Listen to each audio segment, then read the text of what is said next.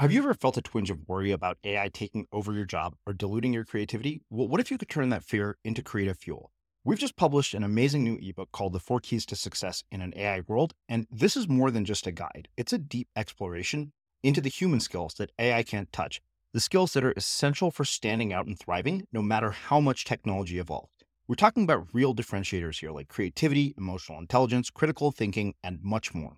Inside, you'll find actionable insights and strategies to develop these skills, whether you're a creative person, a business person, or just simply someone who loves personal development.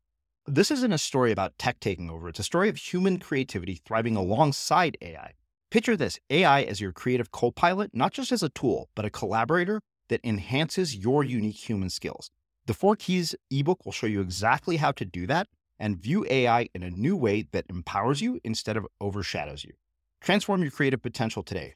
Head over to unmistakablecreative.com/4keys. Use the number 4, KEYS. That's unmistakablecreative.com/4keys and download your free copy.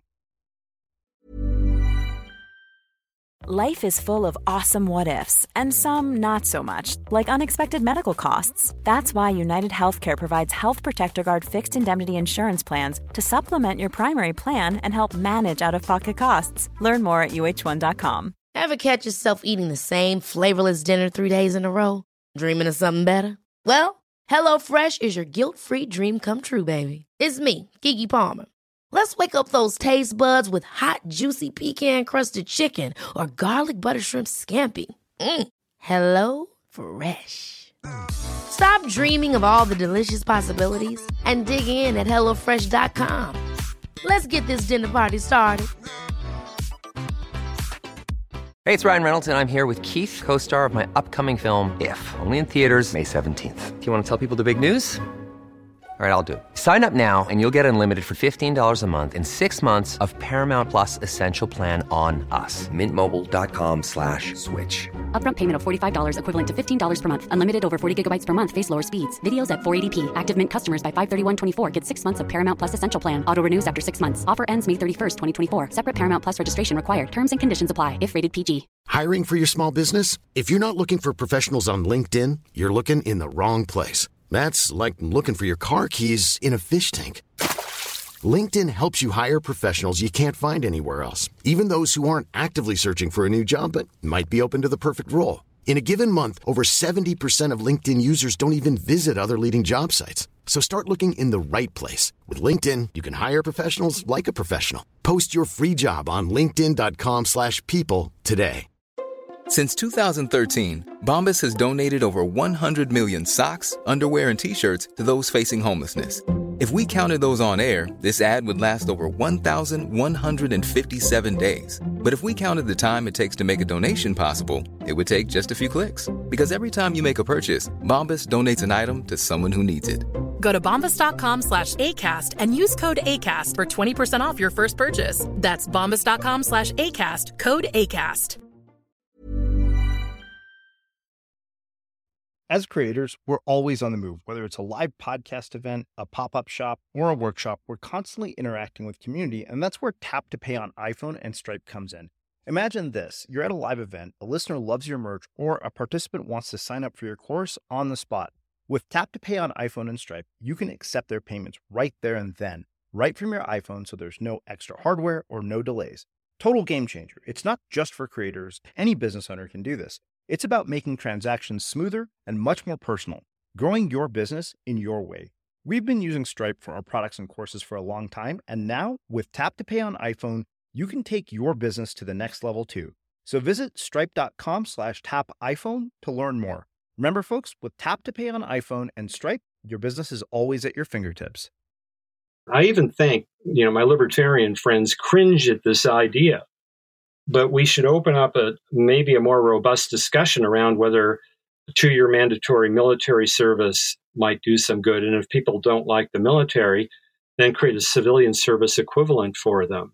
Mm-hmm. Because the countries that have them include Israel, Singapore, Switzerland, Sweden. They have better outcomes for their young adults in their 20s, than we do. Less crime, less addiction. In the book, I wrote about a kid who decided he wasn't going to college right away and and he ended up working for a surf magazine, an online magazine, and it paid nothing, and he lived in his car. And he decided then to go to Puerto Rico, and he was a dishwasher, did all of these kinds of things. And then when he came back, he was ready for school. He could now see the value of an education. He owned it. He didn't feel like he owned it before. Nah. I'm Srini Rao, and this is the Unmistakable Creative Podcast, where you get a window into the stories and insights of the most innovative and creative minds who've started movements, built thriving businesses, written best-selling books, and created insanely interesting art. For more, check out our 500-episode archive at unmistakablecreative.com. Rich, welcome to the Unmistakable Creative. Thanks so much for taking the time to join us. I'm just delighted to be with you today, Srini. Oh, it is my pleasure to have you here. I have been really, really excited about this conversation ever since I picked up your book, Late Bloomers, The Power of Patience in a World Obsessed with Early Achievement, because my cousin sent me the book. And as I was telling you before we hit record here, I don't think I've ever highlighted and underlined so much of a book. I felt like I was reading my life story. And in my mind, I thought this is the most important book of 2019. Every single person who is a parent should read it.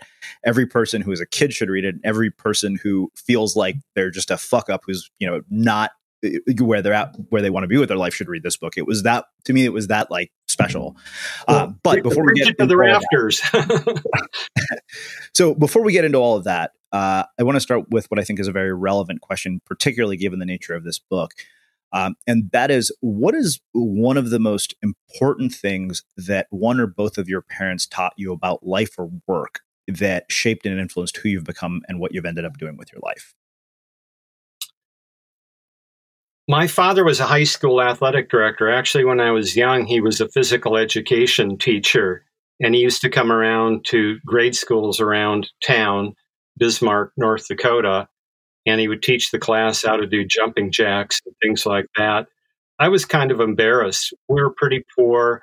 I was one of those kids that the only one not to have a set of encyclopedias in our class. I realized that's a first world problem. But then he got ambition, and he applied for and won the job as public school system athletic director. And all of a sudden, he had this great job in town. Everybody recognized him. He hosted the state basketball tournaments and wrestling tournaments. He did the public address. And he gave me the lesson that you can go out and reinvent yourself, because he was one of those high school jocks, went off to college, came back, played softball with the boys, hung out at the bar with the boys. I really think if my mom is still alive, he's passed, but I think if you had asked my mom under truth serum, she might have said that she'd made a mistake marrying him, because he was sort of every small town cliche of the athlete who comes back and hangs out in sports bars.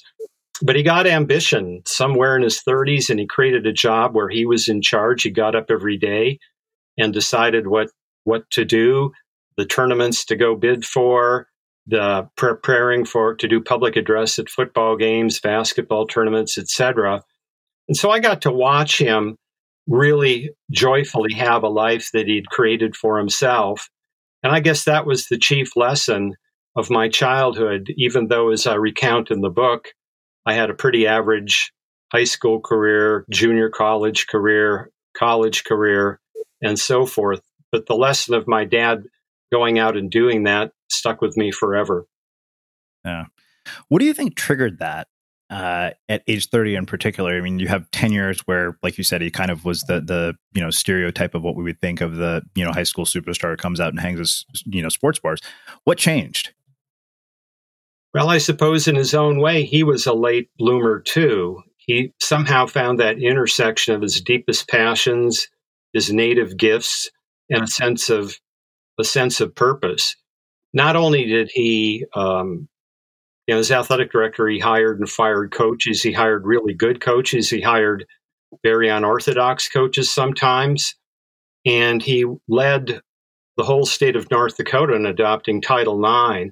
So the girls' sports got adequate funding, and my hometown today has gone from one public high school to 3 public high schools, and they all dominate high school sports today. So it could have been that. It could have been that he, with more kids coming along, suddenly he woke up and knew that he had obligations that he was not ready to fulfill. I wish I'd had that conversation with him, frankly. But I look back and my brother feels the same way. My brother is a lot younger. My brother only knew my dad as a high school athletic director, but my brother today is the athletic director at Rice University in Houston. Yeah. So I wonder, particularly with siblings who get to see their parents at different stages in their careers, because I think, you and I have that in common. I mean, my dad is a professor, but my sister basically grew up pretty much, in the period after my dad had gotten tenure at UC Riverside. He was making more money. And I grew up watching my parents struggle. So I wonder, how those influences have shaped you and your brother differently in terms of, the early parts of your career and the early parts of your lives and the choices that you guys ended up making. Well, my younger brother, our household was more affluent when he came along. He's 20 years younger than I am. But I remember one of the things that I noted in the book is that my dad had a kind of status anxiety, and he was nervous around really successful business people. He was the king of sports in Bismarck, but he was not a great business person. He was locked into the public school system salary. And I'll never, I always remember that. It was his body language. He never said anything negative about the people, let's say, who own car dealerships or the doctors and lawyers in town or the people who belong to the local country club. In the local country club, in terms of country clubs today that you see in the San Francisco Bay Area or New York or any larger city, was nothing to write home about, but it was a barrier, and it was something where he was on the outside and not the inside. And I never really took that fully into account. I did have a chapter in Late Bloomers on culture, and I did relate that nearly everybody grows up in a family, that even a loving family, they're imperfect. Now, that's sure a lot better than the child who grows up in abject poverty with alcoholic parents, or a dad that never shows up, or a dad that ran off, and all of those kinds of things. So I don't claim in any sense to equivalence in that manner. But I do remember that, and I do remember that, and I suppose I took some of that on myself. That I remember when I was out here in California in my mid-20s, even after I began to bloom in my late 20s, when I felt my brain coming together, I knew that I had to start dressing professionally. And I went into Nordstrom's, and I went into Nordstrom's with great trepidation. I thought for sure that they would throw me out, that somehow they had a radar system that would detect me as kind of the poorer kid who came from North Dakota, poor by Northern California standards. And I still remember that today, that I had great fear of walking into Nordstrom's. Mm-hmm. So another thing I wonder about, 20 years is a huge gap between you and a sibling. And, I've always wondered about the role that age gap plays in the bond between two siblings, because I have, a former business partner who's a twin, and he says he talks to his sister every day. My sister and I are 5 years apart, and it's only really in the last couple of years that we became a lot closer. She just got married, so obviously you spend a lot of time with family during that, particularly because it's an Indian wedding. And, I always joke that, I think the day my sister and I started bonding was when I knew she started doing things my parents would disapprove of. And I came home from college and she says, "Hey, can you buy us alcohol for a party?" So I really wonder, with a 20-year gap, like, what is the dynamic like, and how does that affect the relationship and the bond that you have with a sibling? Oh, I love my brother, Joe. I'm speaking to a Shell Oil conference next week in Houston, and I'm taking the time to spend a few days with Joe and his wife and their 3 boys. And Joe and I see the world the same. We laugh at the same things. But he had a different experience. He wouldn't consider himself a late bloomer. He was a star in track and field. He won the state half mile when he was a junior. He got into Stanford not on a fluke, as I had done 20 years before, but legitimately, because he was a great student. He was a great athlete. I don't think he ever had the self-confidence issues that I had. I just had a complete absence of self-confidence when I was in high school and for some time after. And I don't believe he had that at all. His route to becoming the athletic director at Rice was that he was in the Stanford athletic department before that, and he was the chief fundraiser. So he had to meet with super rich people and persuade them to give millions of dollars to the sports program. The idea of doing that then, when I was his age, would have been so foreign. I would still find it very, very difficult to ask people to give that amount of money. Mm-hmm. Yeah. Well, speaking of Stanford, I went to that other school across the bay. So both of us basically come from what, for the most part, are considered elite institutions. I remember we had William Dershowitz here, who wrote this book called The Miseducation of the American Elite. And he said, he's like, you went to probably arguably the best public school in the entire country, if not the world, and you went to Stanford. So, there's no way I think we could get out of this conversation without talking about two things. One is the college admission scandal, which I want to cover second, but from your perspective, particularly having written about this book, watching the rising cost of tuition and the fact that it seems more and more that college is not leading to its intended outcome for a lot of people, I wonder how you would go about rethinking our current education system based on, the viewpoint from this book. Well, let me tell you how I got into Stanford, because it was quite a fluke, and then I'll go on and answer your other two questions. So in high school in Bismarck, North Dakota, the one public high school at the time, I barely made the honor roll. The honor roll was the top 20% of students.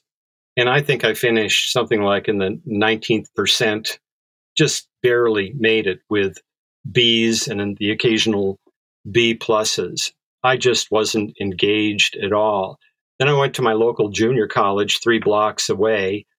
I improved from B's to B pluses. I improved from an above average runner to a little bit better than an above average runner.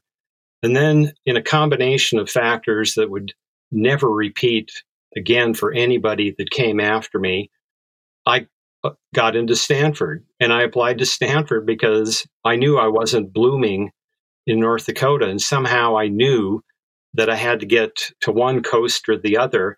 And I felt the West Coast was speaking to me. And so I applied to Stanford and got in. How did I get in as a junior college transfer with B plus grades? Well, Stanford at the time, we're talking the 1970s, was a regionally excellent university, not what it is today. They had a 25% admissions rate, probably even a higher rate for junior college transfers, because at the time they took many of them, probably in honor of California's, rich community college system. The affirmative action of the day was, if you were from a small state like North Dakota, you had an edge. And then, unbeknownst to me at the time, the track coach at Stanford, or the coach of the distance runners and the head cross country coach, saw my application, had seen that I had run at the junior college indoor nationals, which wasn't that hard to qualify for. And I'm sure he walked over to the admissions department and he said, look, if this guy isn't totally bad, could you let him in? Because I need to fill out the back end of my roster. And he looks like he could be decent and maybe get better. And so for all those reasons, I got into Stanford. But of course, I was not qualified at all. I was coming in as a junior.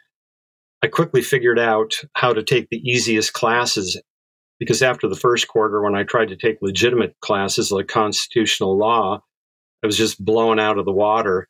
So I ended up taking classes like sleep and dreams, human sex, film aesthetics, got out of Stanford with a B average, no prospects of grad school. My roommates were going off to do extraordinary things. One was finishing up Stanford Law School, and he would have a great career at one of Silicon Valley's law firm powerhouses.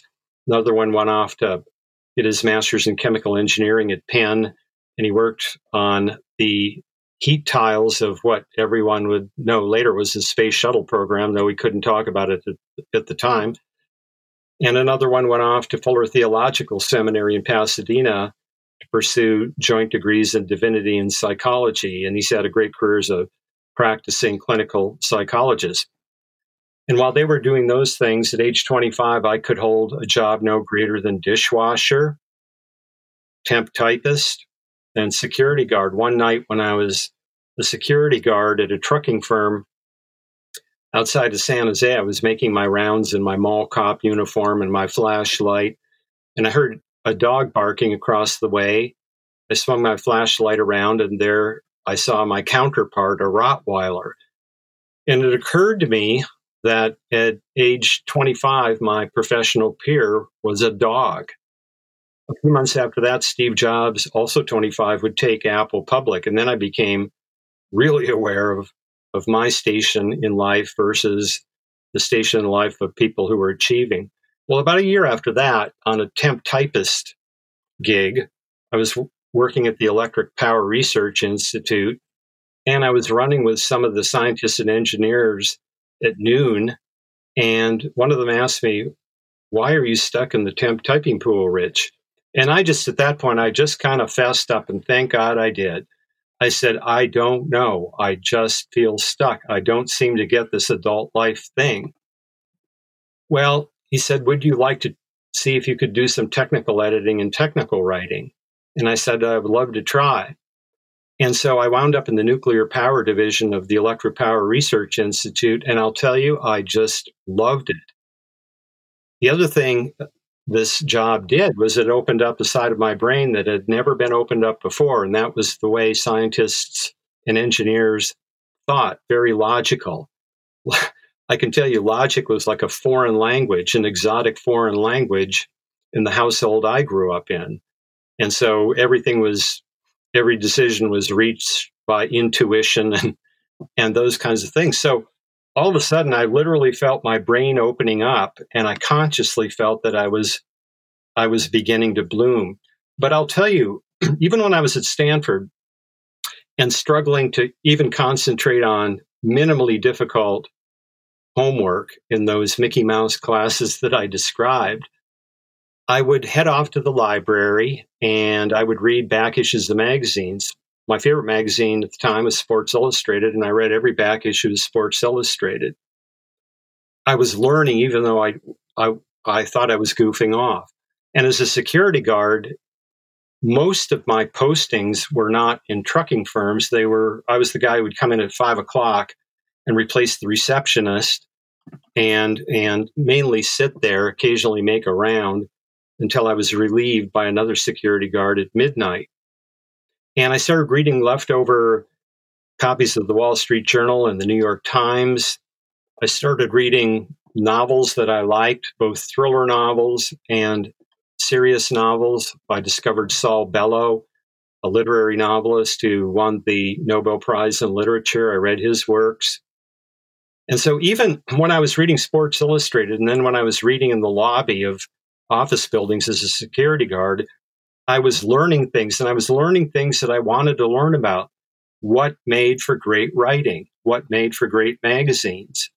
And all of that I was able to use both as a technical writer and editor at the Electric Power Research Institute, and then more spectacularly, when a friend of mine and I started Silicon Valley's first business magazine, Upside, and I modeled it after Sports Illustrated because I wanted to break out of the business magazine mold and bring a high energy and a wit and a punch you in the face attitude to a business magazine, because all the magazines at the time that covered things like venture capital and technology were suck up magazines. They would approach their subjects from below and be thrilled if those on high gave them a 15-minute interview. And I discovered by punching people in the face, our very first issue took Kleiner Perkins, the reigning venture capital firm. We took them on because one of their funds was underwater. We had a great reporter who dug out the returns that were being reported to limited partners. And Kleiner Perkins was so incensed they threatened to sue us, but our venture capitalist backers stood by us, and that got attention. And pretty soon, people like Bill Gates were giving me 2 and 3 and 4 hours of interviews because they took us seriously. That got the attention of Forbes. Steve Forbes hired me. And so within 10 years, I went from being a security guard whose colleague was a dog to reporting directly to Steve Forbes.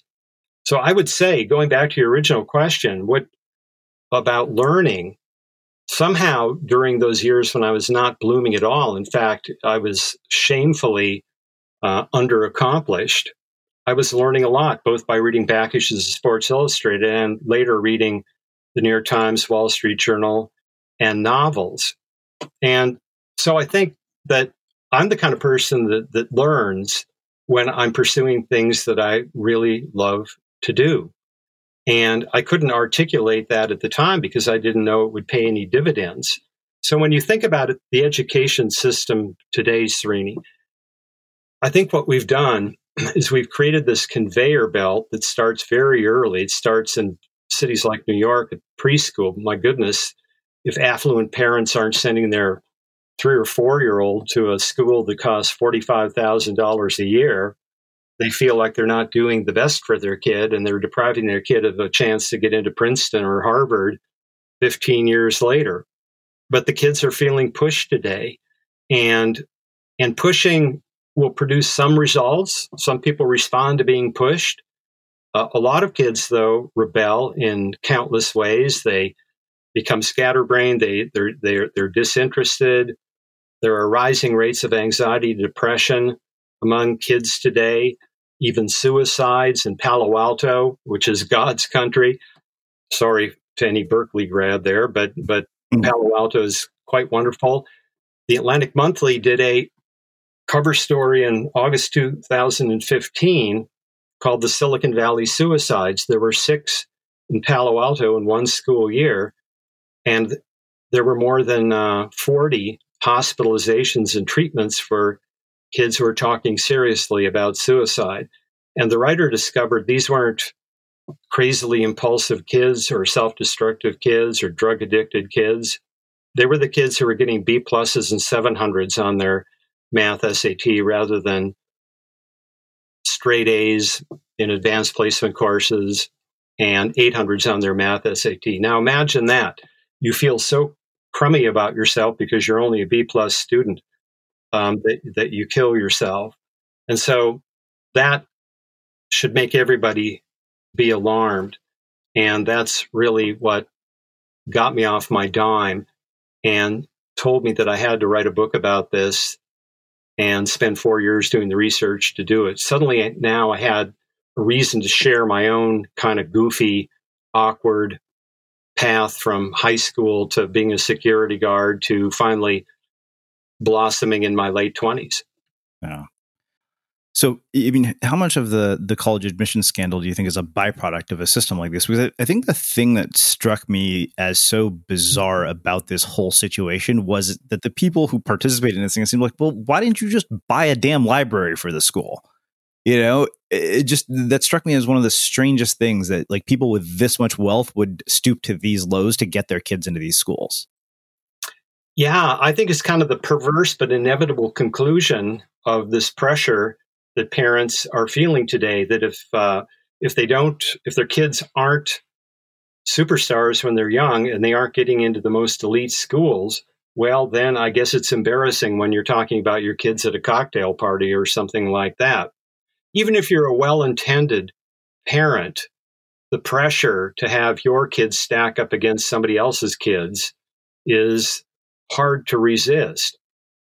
Now, why did they spend $500,000 or $1 million on a bribe as opposed to buying a wing or a library or something like that? Because they tried to do it on the cheap. The library might have cost $20 million, or donating a wing to the university might have cost $100 million. The old-fashioned way turns out to be pretty expensive, so they tried to do it on the cheap. I think they got it. It's like the frog in the boiling pot of water. If you start out in lukewarm water and turn the temperature up, pretty soon it's boiling and you don't know. And I think they got into this. I don't think these are parents who ever thought themselves as felons, but they ended up committing a felony. Yeah. So one thing that you said here in the book was that our culture's obsession with early achievement has become detrimental to the majority of the population, to the multitudes of us who develop in different ways at different places. It pushes the message that if you haven't become famous, reinvented an industry, or banked 7 figures while you're still young enough to get carded, you've somehow made a wrong turn in life. And, I think that stood out to me as somebody who had been fired from every job I'd had, by the time I was 30, and congratulations. You wouldn't be doing the great work you're doing today if that hadn't happened. Yeah, no, I wouldn't be where I am if that hadn't happened. And, as I was telling you earlier, in contrast to a conversation I had with Scott Galloway, who actually said, this is important. It does have a big impact on where you end up in the future. But I wonder, how do we begin to change this whole idea of if you haven't done this? Because I think that even, when you get out of college, if you're in the Valley, if you're in the world today and you consume media, I think you're constantly made to feel as if you're behind in some way. Because you read a website like Medium, literally every day it seems like somebody is putting in a series of life hacks, and you're like, holy shit, this person is way more productive than I am. This person has done way more than I have. And I think this is just kind of an inevitable sort of comparison. So I guess how do we begin to change this and undo this cultural obsession with early achievement? Well, I'm trying to do my part with this book. This is certainly a different kind of book for me, and it's certainly a book that came from a different set of motivations because I've spent my career at Forbes. Forbes is New York-based. I've lived in Silicon Valley my adult life. I thank Steve Forbes every day that he left me in Silicon Valley. But I've spent my career writing about the intersection of business, finance, and technology, and it's a fascinating world to be in, particularly with technology accelerating the way it is with cloud computing, 4G going to 5G, new artificial intelligence algorithms leading to machine learning, et cetera, et cetera. It's fascinating stuff, and it's going to have a huge impact on the way businesses need to rearrange how they see the future and how they operate. So writing about late bloomers is a completely different book for me. And I felt a motivation to do it because of all this hurt that is out there. Parents hurting, parents going into debt, kids hurting, kids going into debt. Now, I would like people to look at it the following way. We've created this conveyor belt to early success that overvalues rapid algorithmic skills and focus. Because if you're going to sit down and take a standardized test, you're the kid with rapid algorithmic skills, a quick logic brain, not necessarily a deep logic brain, but a quick logic brain, because the clock is ticking when you take these tests. And you have the kind of determination and focus to put your butt to the chair for hours at a time to do the studies you need to do to get 4.3s in advanced placement courses. That's all great. But this conveyor belt, what it misses is just all the skills and passions of the majority of kids who don't thrive under that. I like to say it this way. Imagine you're the most gifted marathon runner in the world that you could be. You have everything that it takes to be a great long distance runner or marathon runner. And then you're put onto a conveyor belt, and all the conveyor belt cares about is whether you're a good shot putter. Well, shot putters, world-class shot putters are 300 pounds. They have explosive muscles, fast twitch muscles. The marathon runner is usually, they're always skinny. They have slow twitch muscles. They have other skills. So if you were the marathon runner, but you were being tested and fitted for being a shot putter, you would fall into the bottom 25%, bottom 25%, maybe the bottom 10%. You would come out of that system if that's all you knew, and that's all you were tested for, and that's all your parents and educators and colleges cared about. You would come out of that thinking you were a big loser. You think about all these skills that are never discovered. My goodness, we have in public schools in the United States, only 1 out of 20 offer a skilled trades track. In fact, my old college roommate, the clinical psychologist, described a very common kind of a meeting. He does family practice, and oftentimes it's a troubled teen that brings the family to seek therapy with my old friend Jeff. And so Jeff will talk to the troubled teen. It's usually a boy, and he gets to know the boy. And the boy will get around to talking about something that he's really interested in. For example, one of them was really interested in tuning cars. I mean, today, tuning cars isn't just mechanical. It isn't just turning a wrench. It's also tweaking the software to try to extract more horsepower out of the engine. And he was just passionate about that. But he was afraid to tell his parents because his parents were educated upper middle class folks living in Pasadena. And they were determined that this kid go to USC because the dad went to USC. And he never even told his parents about that. So Jeff has a conversation with the parents. You know what I've discovered, he said, your boy is really interested in tuning cars. Now, I'm only offering this as a suggestion, he said. Maybe he ought to get a summer job at a Lexus service center rather than going to yet another camp to try to enhance his prospects of getting into USC.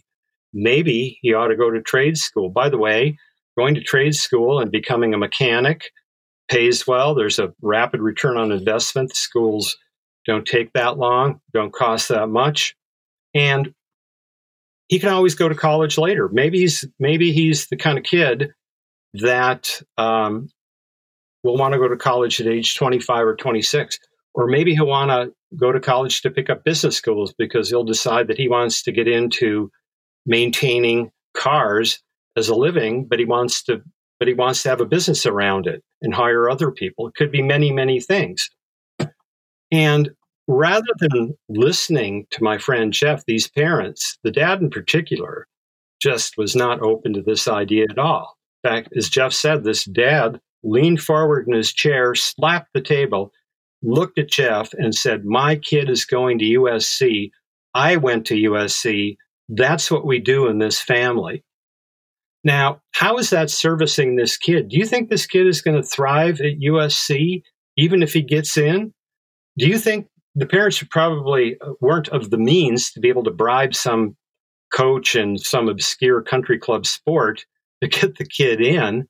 But I'm sure they would have, they were looking for every possible edge that they could give it to their kid, and the kid wasn't interested in it at all. And so how is that servicing the kid? The kid was rebelling. He was depressed. He found his own set of interests and his own set of friends. The parents didn't like the friends because they didn't look preppy like the kind of kids that were bound for USC. And this is a disaster. It's a disaster. I really hope that kid has the courage to step out and repot himself into some environment where he's surrounded by people who love him as he is. Ever catch yourself eating the same flavorless dinner 3 days in a row? Dreaming of something better? Well, HelloFresh is your guilt-free dream come true, baby. It's me, Keke Palmer. Let's wake up those taste buds with hot, juicy pecan-crusted chicken or garlic butter shrimp scampi. Hello Fresh. Stop dreaming of all the delicious possibilities and dig in at HelloFresh.com. Let's get this dinner party started. One size fits all seems like a good idea for clothes until you try them on. Same goes for healthcare. That's why United Healthcare offers flexible, budget-friendly coverage for medical, vision, dental, and more. Learn more at uh1.com. Hey, Dave. Yeah, Randy. Since we founded Bombas, we've always said our socks, underwear, and T-shirts are super soft. Any new ideas? Maybe sublimely soft. Or disgustingly cozy. Wait, what? I got it. Bombas. Absurdly comfortable essentials for yourself and for those facing homelessness. Because one purchased equals one donated. Wow, did we just write an ad?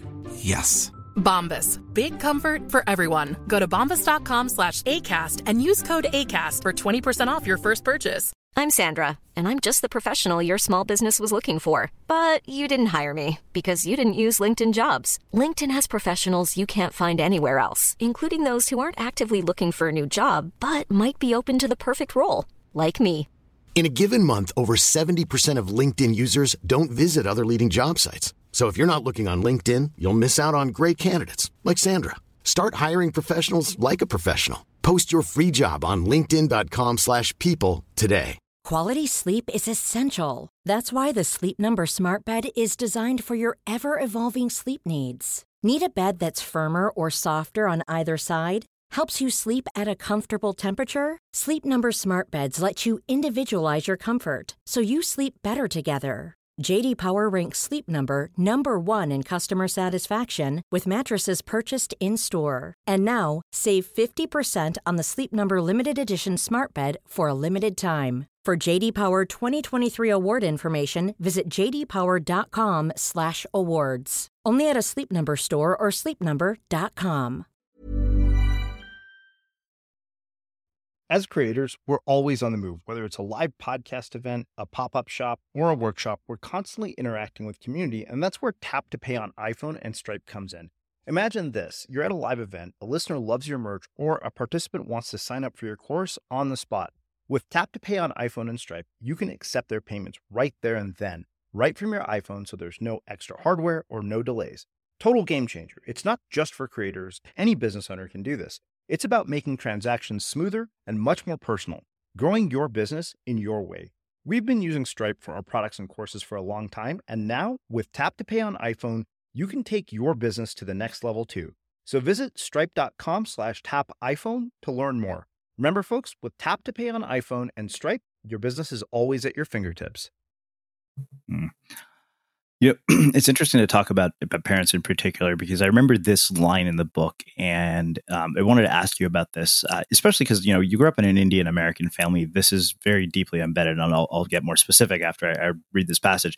You said, our families are our first teachers of cultural norms. Our parents play a key role in teaching us about the broader world and how to relate to it. They help us form our identities, both as individuals and as group members. They shape our expectations about the world and show us how to act. They influence our priorities and our decisions about college, career, friends, and spouse. Some families encourage a wide range of possible futures. Others don't. Now, it's funny, when I heard that, I thought it took me back to this conversation that my dad was having with, you know, an old uncle that was visiting, and he had a son that was, I think, in high school. And my dad says, so what does he want to do? Does he want to become a doctor, engineer? Does he want to study computers or become a lawyer? I'm like, wait a minute, that's it? Like, you've taken this kid's life and limited it to 4 possibilities before he's even gotten out of high school. And that really struck me as one of those things that is deeply embedded into culture, particularly Indian culture. And I sympathize with my parents' narrative, because they grew up in a situation where it was either stability or poverty. There was nothing in between. Like, there was no late blooming for people like them.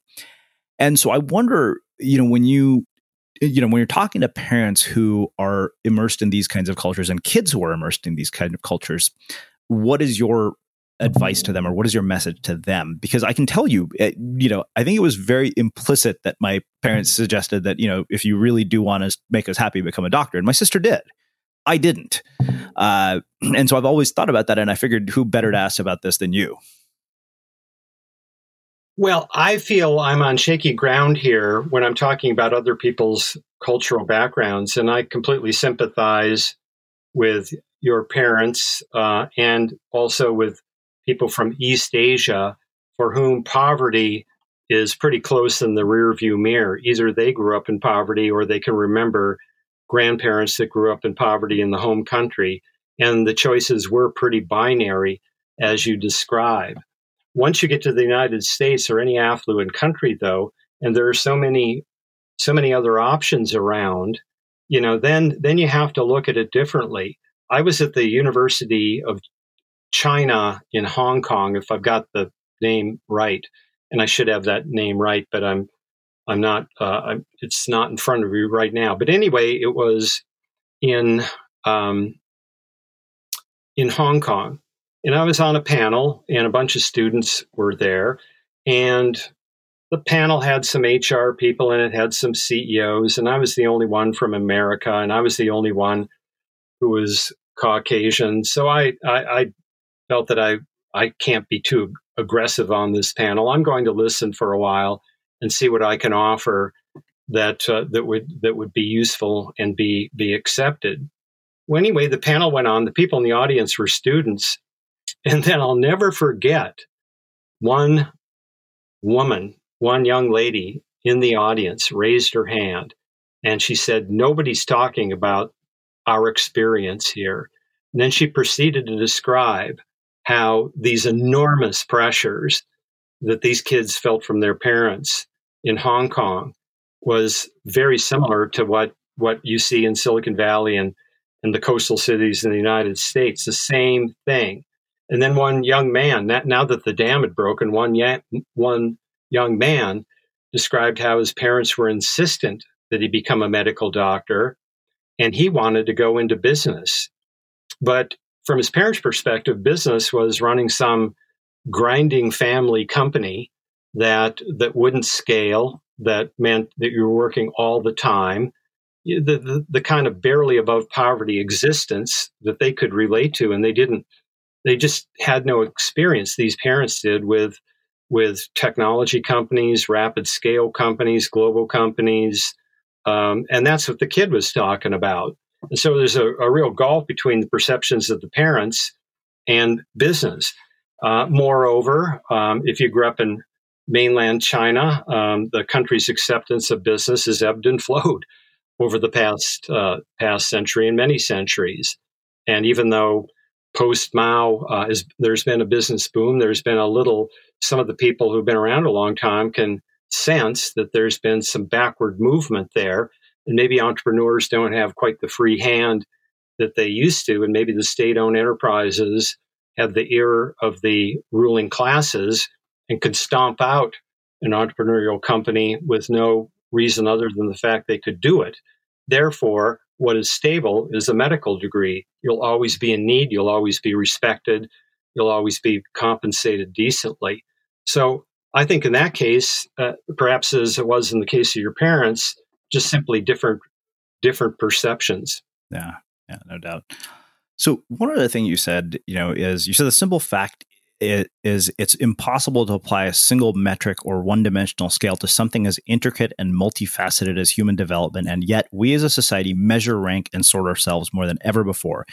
You say that society is in a crisis. Our obsession with test scores, perfect grades, and measurable early achievement developed from a good idea that has been way overshot. Instead of a meritocracy that rewards a variety of human talents, we've created a narrowing IQ/SAT oligarchy. And I think that, that struck me because, despite getting into Berkeley, from there on out, it was pretty much downhill with bad grades and, being dismissed from every job that I was at. And so I wonder, how do we find different ways to measure what people are capable of when this is the way we've done it for so long? Is there a different way to do this that doesn't put us into this, what you call, IQ SAT oligarchy? I think if you look at best practices around the world, you see some intriguing things that ought to be tried, if not nationally in the United States, at least on an experimental level at state government or municipal government. For example, Finland. Finland doesn't expose kids to reading, writing, and arithmetic until they're 7 years old. They actively discourage it, and they don't teach it in the public schools because on this belief that young kids have these amazing plastic minds, and that ages below 7 are ages when these kids should explore. They should be kids. They should play. A lot more. That Finland doesn't have anything like the obesity problems and some of the lack of physical fitness problems that we have at the United States, even with young kids today. So that's a great example. By the way, Finns do very well. Finns graduate near the top of the heap in terms of any way that we can assess that Finn high school grads do well. Finland popped up in some survey about a month ago as the happiest people in the world. If you can be happy in Finland with that kind of weather, with winter days where there's practically no sunlight at all, I don't think I would be happy in Finland. So for Finland to achieve that is some accomplishment. I think we have, I talked about the revival of skilled trades in the United States because so many people, maybe more boys than girls, would benefit by getting to actually pound nails into wood or play around with welding or electrician's work or stuff like that. Again, these jobs pay well.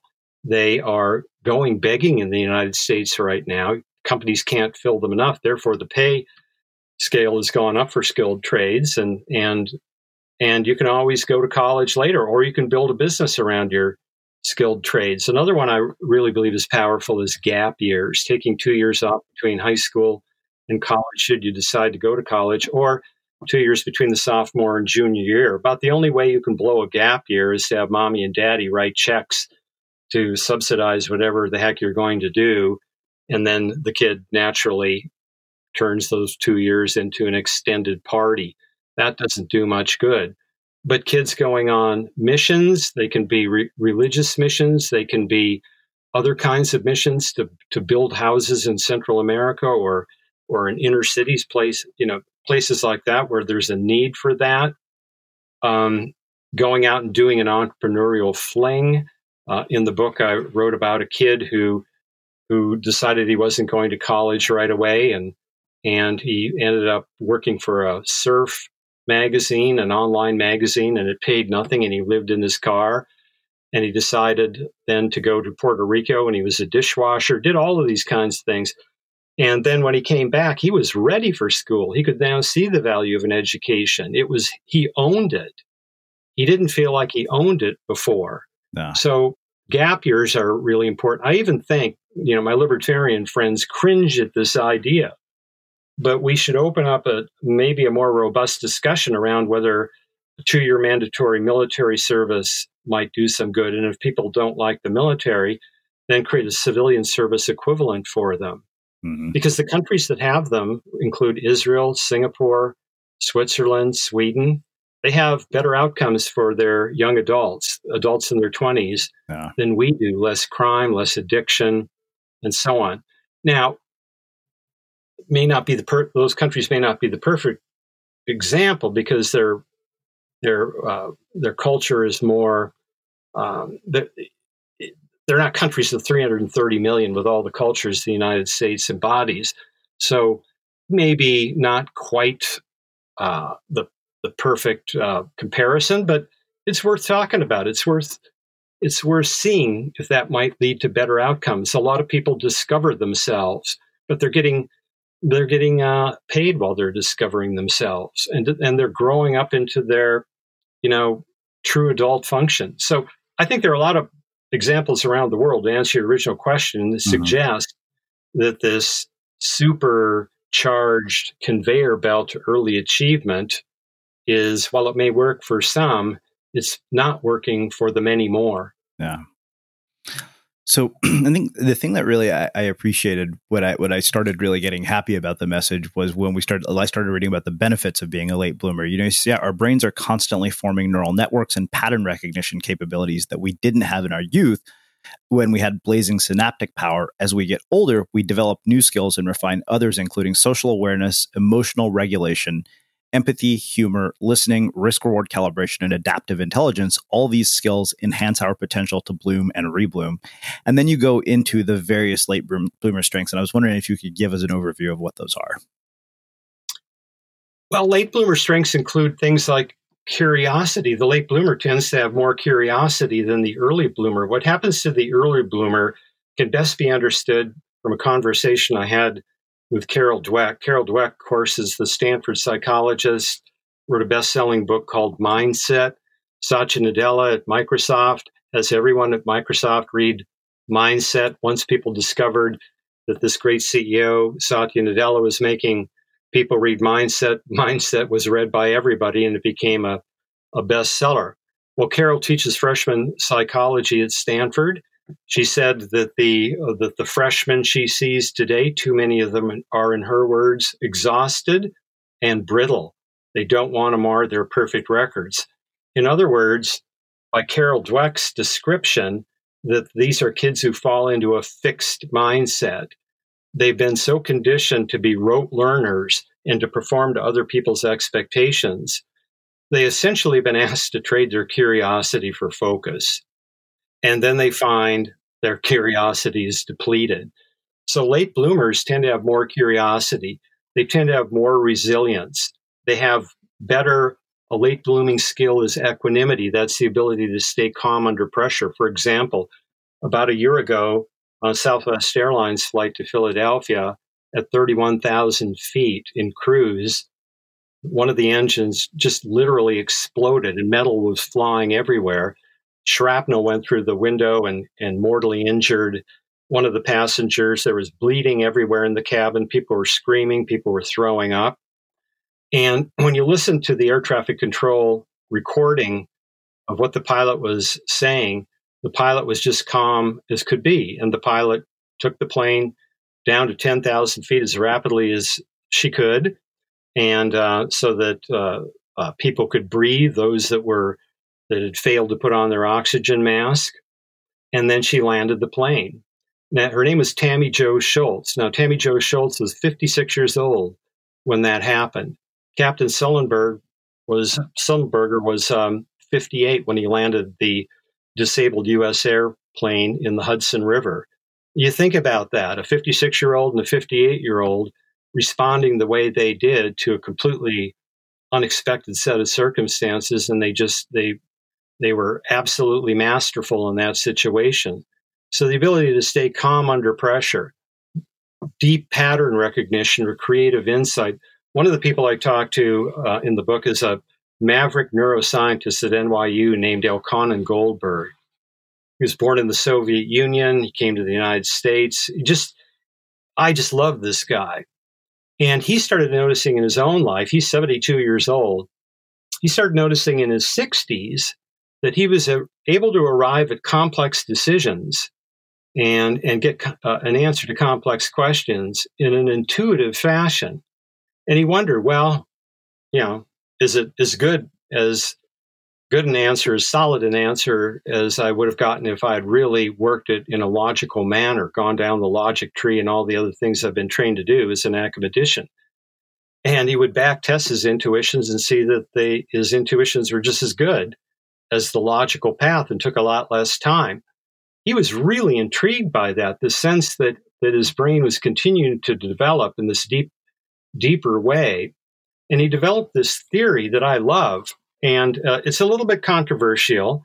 Not everybody in neuroscience or psychology subscribes to it, but I love the idea, and I think he's onto something very important, and that is that our prefrontal cortex only becomes fully developed until our mid-20s, and that's a bell curve. So for some people, it can be later than that. And then, and only then, do you get this flowering of neural networks between the two hemispheres of the brain, the intuitive side and the logical side. And that keeps growing and growing and growing. And Dr. Goldberg's name for this set of networks is the salience network. And what he's proposing is that the communications between the two sides of the brain, as they keep getting better and better, that this kind of debate is happening, that the intuitive side of the brain, which is better able to recognize something novel, is able to communicate that novelty to the other side of the brain where memories are stored. And you get this novel perception stacked up against memories, and that out pops something that's really useful. You're able to see whether this novel perception is useful or not. And that is really cool. I wrote about the football coach Bill Walsh, who of course was legendary as the coach of the 49ers, won 3 Super Bowls, left the franchise in position to immediately win 2 more. He wasn't a head coach of any significance until he was 46, and he didn't become the 49ers coach until he was 48. And he describes this situation earlier in his career when he's 36. So he's not a young man. He's a early middle-aged man, where he got the idea for his West Coast offense passing game.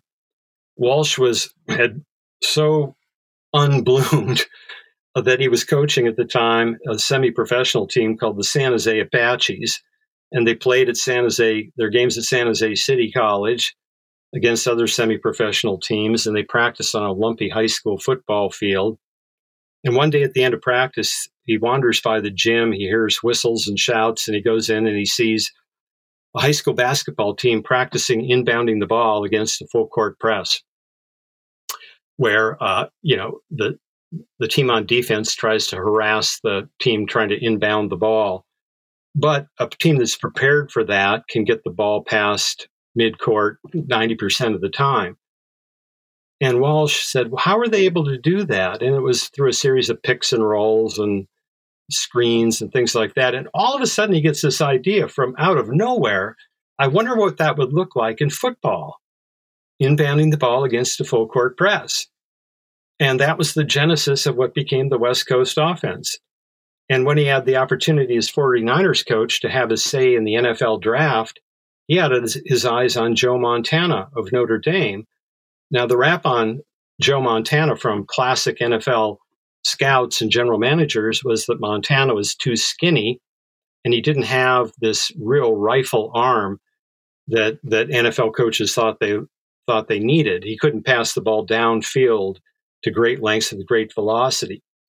But Montana had been an all-star or an all-state high school basketball player, so good, in fact, he was offered a full-ride basketball scholarship at North Carolina State, but he went to Notre Dame to play football instead. And what Walsh saw was, that's exactly what I want. I want a quarterback who's more like a basketball point guard, who can see everybody on the field at once. Because if I'm going to have this short passing game, they can't just fixate on one receiver far downfield. They have to work through the sequencing of open receivers. And so he trusted his instincts, and he took Montana, and the rest is history. And it was a great example of what Elkanah Goldberg called this deep insight you get when you take a novel perception, from out of left field, seeing something in a high school basketball practice, and then you've got these stored memories in your brain on the other side, and all of a sudden, was this useful, this thing I just saw? And in Walsh's case, his intuition was yes.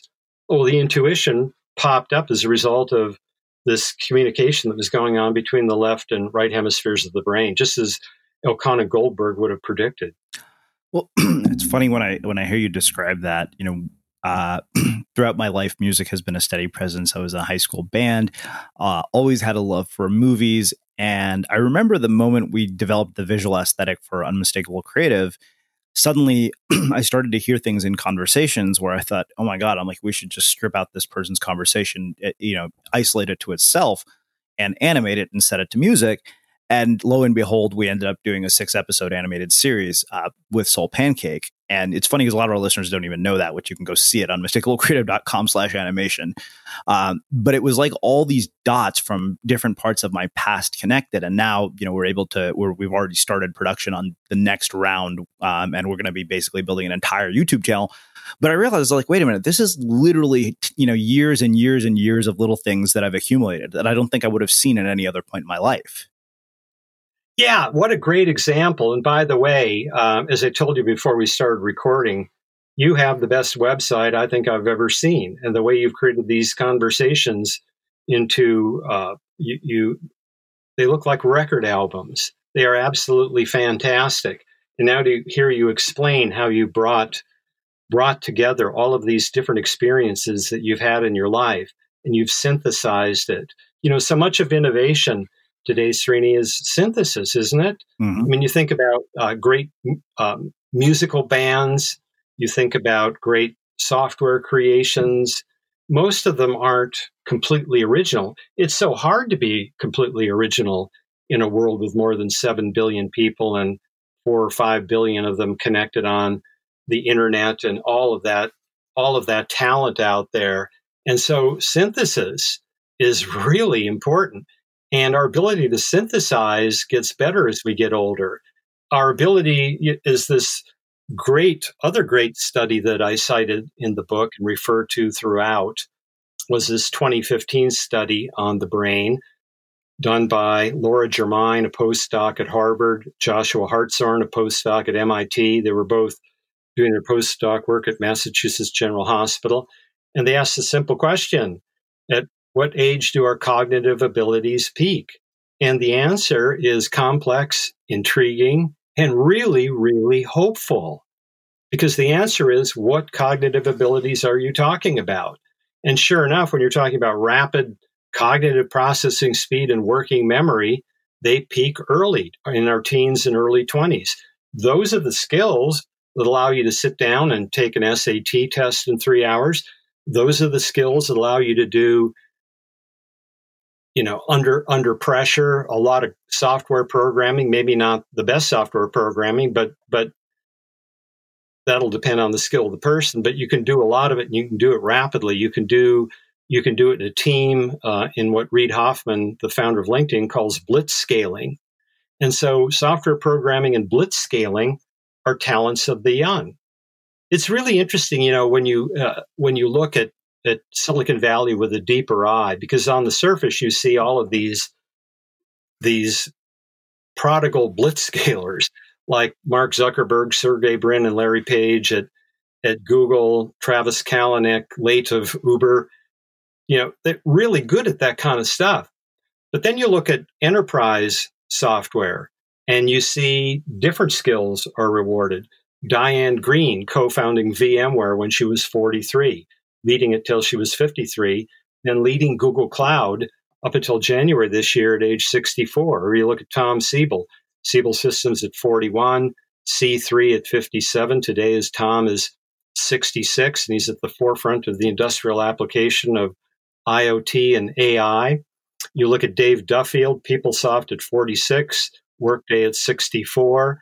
You look at Fred Luddy, who started ServiceNow 2 weeks before his 50th birthday. ServiceNow is a market cap today at $50 billion, not that far away from Uber after its disappointing IPO last week. So when you get into enterprise technology, there's not so much blitz scaling, but it is about solving deep problems in the industrial world. A different set of attributes merge. Wow.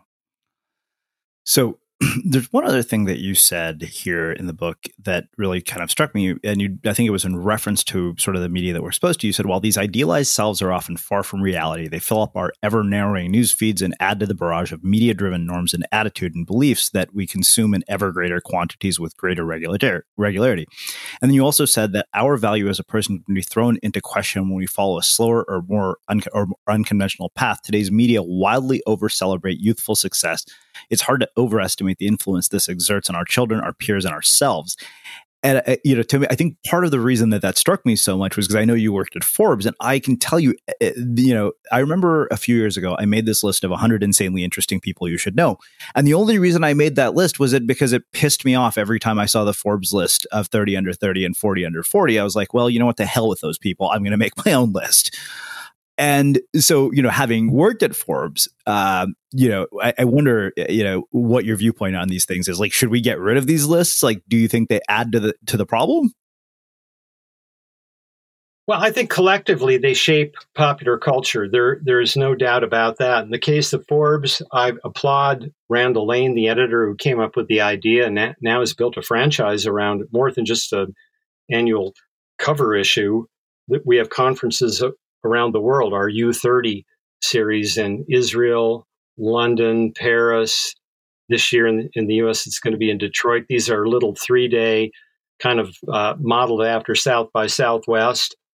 And Randall solved a problem that we had at Forbes, and that was among our readers, we had an aging demographic that advertisers weren't as interested in.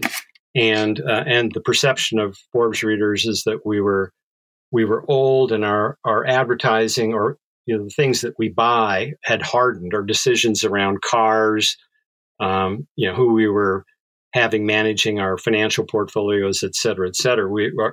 We had made our decisions on these major issues, and therefore advertisers would be reaching people that had already made their decisions. So I don't blame them at all for that.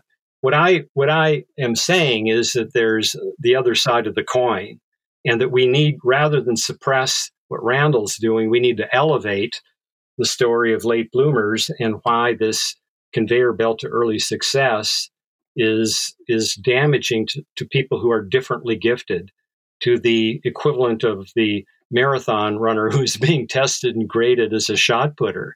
So, to my friend Randall, I say, have at it. The obligation is now on our side, on my side, to tell the other side of the story. Wow.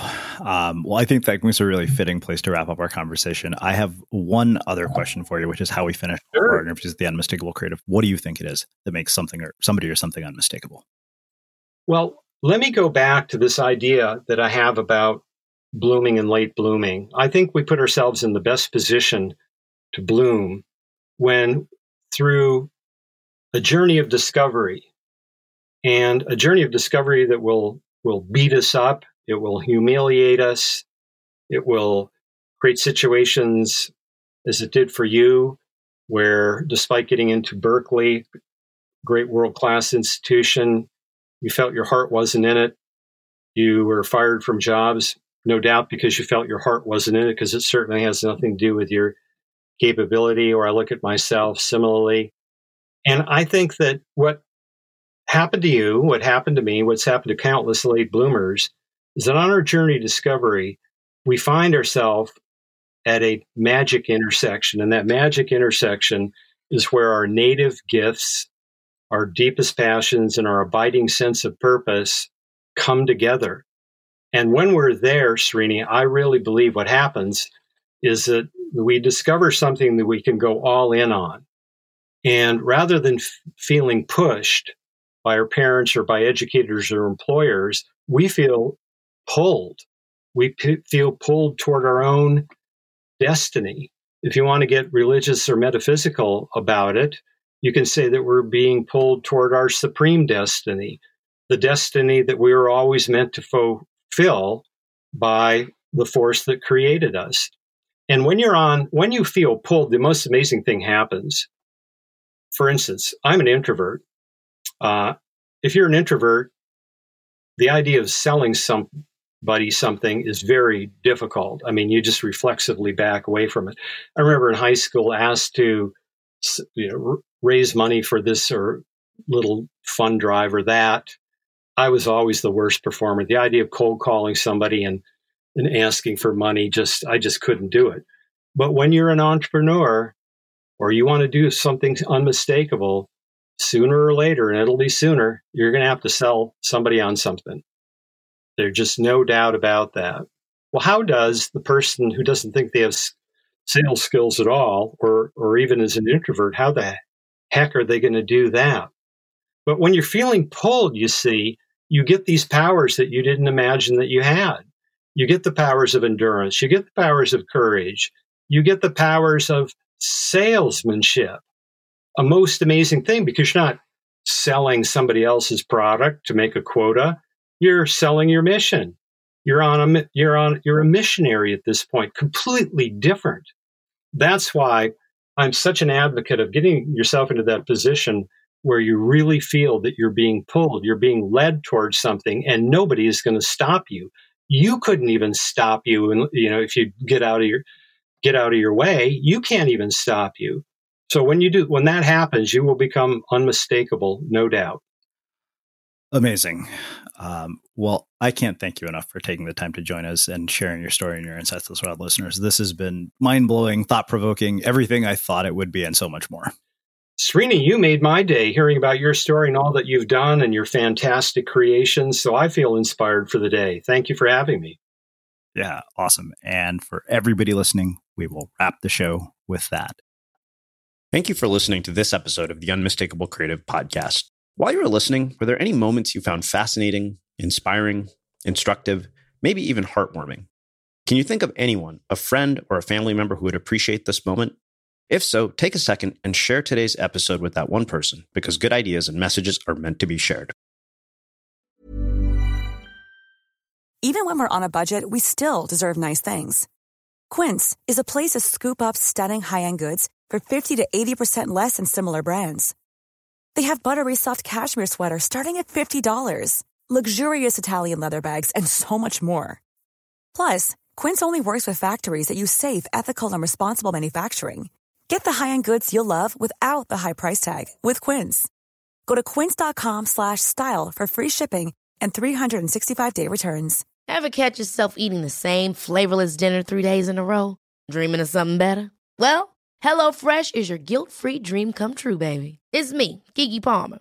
Let's wake up those taste buds with hot, juicy pecan-crusted chicken or garlic butter shrimp scampi. Hello Fresh. Stop dreaming of all the delicious possibilities and dig in at HelloFresh.com. Let's get this dinner party started.